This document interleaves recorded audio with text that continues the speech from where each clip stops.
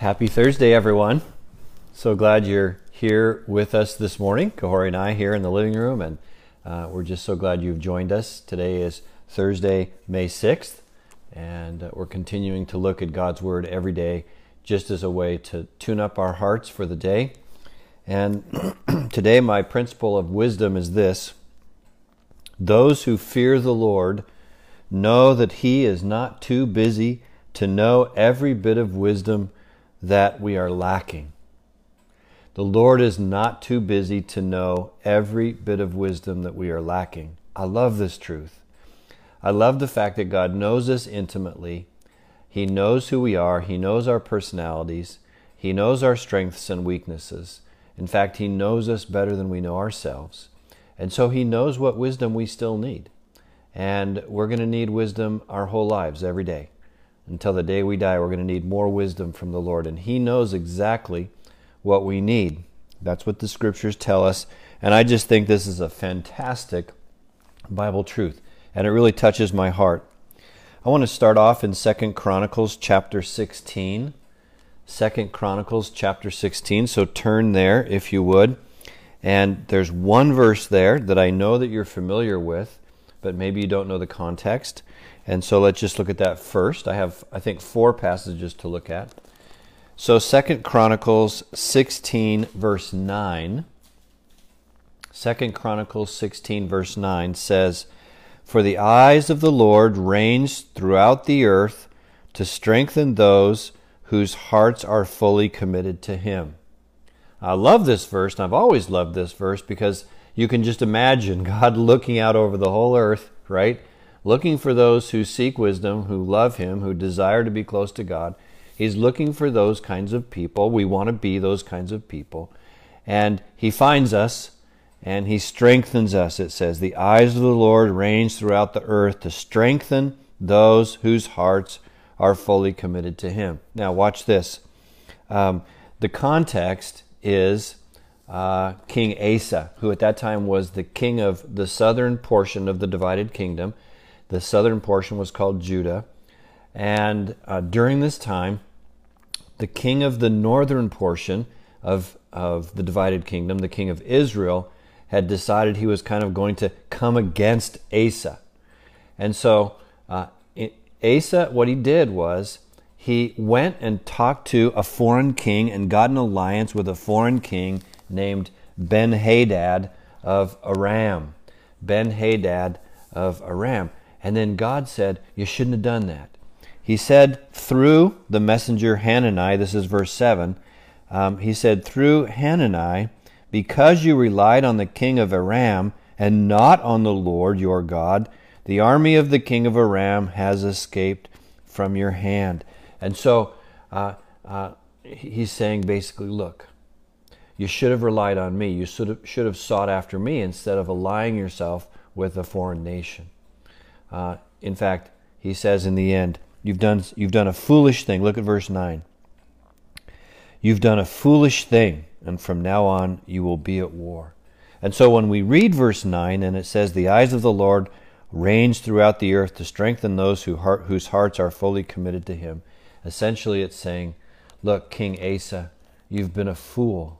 You should have been wise. If you were wise and sought after God, He would have strengthened you, right? Because that's His joy. That's His desire, is to strengthen those who want their hearts to be strengthened by God.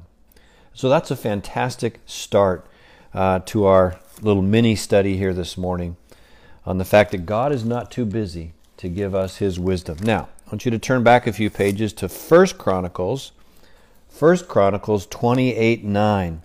1 Chronicles 28:9. Now this is King David talking to his son, Solomon, who's about to become king.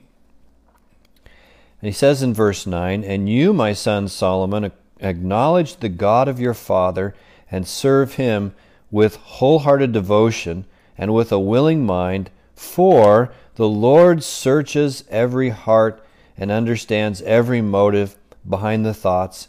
If you seek Him, He will be found by you, but if you forsake Him, He will reject you forever." So here's this truth again, that God is searching every heart, right? He's understanding every motive of every person on the face of the earth, right? This is huge, what God can do in His infinite power. His infinite power, He loves me so much. He searches my heart. He knows my motives. He even knows the motives of my thoughts, not just my actions. This is so personal. I love it. This really touches my heart, that God knows me that well. He knows what I need. He knows what I'm lacking. He knows what I need to learn, which, by the way, is a lot. Experience takes years, and I'm still becoming experienced. Even at the age of 57, I have so much to learn. I have so much to gain in wisdom, and I'm looking forward to that. As I was talking about the other day, being a lifelong learner is such a joy. Well, God is the one who's teaching me, and He's not too busy to do that. You know, there have been people in my life that were too busy for me. I wish they hadn't been too busy for me, because I would have loved to have learned from them. And this happens. People sometimes fail us. They are too busy or distracted, or just they don't have the time for us. But God is never like that. God always has the time for us. God is never too busy to know us, to love us, and to help us. Amen? Well, when I talk about all of these things, I'm sure that you're thinking, as I was, well, that's what it says in Psalm 139. And Psalm 139, of course, is the pinnacle verse on God knowing us intimately. So let's just look at that a little bit. Psalm 139, starting with verses 1 through 4. O Lord, you have searched me, and you know me. You know when I sit and when I rise. You perceive my thoughts from afar. You discern my going out and my lying down. You are familiar with all my ways. Before a word is on my tongue, you know it completely, O Lord. That is the pinnacle of the explanation of God's intimacy in the Scriptures right here. How much God understands, how much God perfectly knows about my life. He knows me even better than I know myself. You have searched me, you know me. When I sit and when I rise, you know my thoughts from afar. You discern my going out, my coming, my lying down. You're familiar, I like this, you are familiar with all my ways. He knows our personalities, doesn't He? And He wants us to have the increase. He wants us to not be foolish, but rather be wise in all of life's circumstances. How do I know? Well, look what the psalmist, this is King David, says at the end, verse 23 and 24. Search me, O God, and know my heart. Test me and know my anxious thoughts.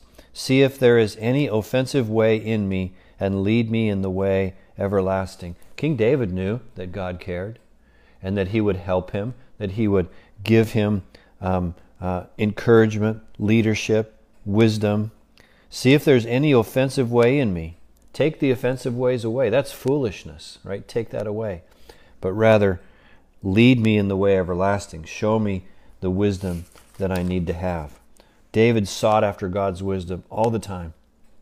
He was a great seeker of God's wisdom. Wise people do this. Wise people want God's leading. Wise people want God's discipline and God's reproof, because we know that if we open ourselves up to God's discipline and reproof, He will do that tenderly in our hearts. He will grow us from day to day, from one situation to the next, and He will be tender in that because He loves us like a good Father. But if we close ourselves off to the Lord, and if we don't ask for it and seek for wisdom and for reproof and correction, then God will have to do that in a way that's not tender, won't He? Right? He'll have to give us our comeuppance at some point. He'll have to shock us and rock us out of our situations in order to get our attention. I don't want that. I want God's tender touch on a daily basis.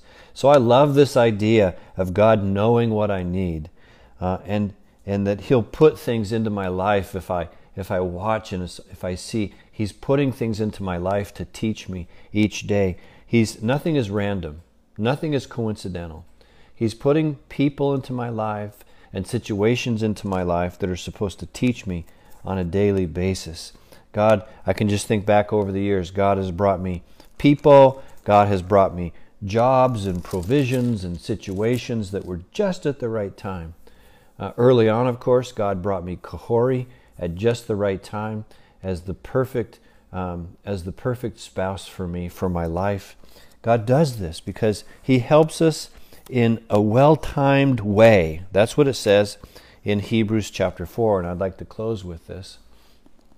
Hebrews chapter 4, verses 15 and 16, that Jesus knows us and helps us in a perfect way, in a perfect time. Look at this.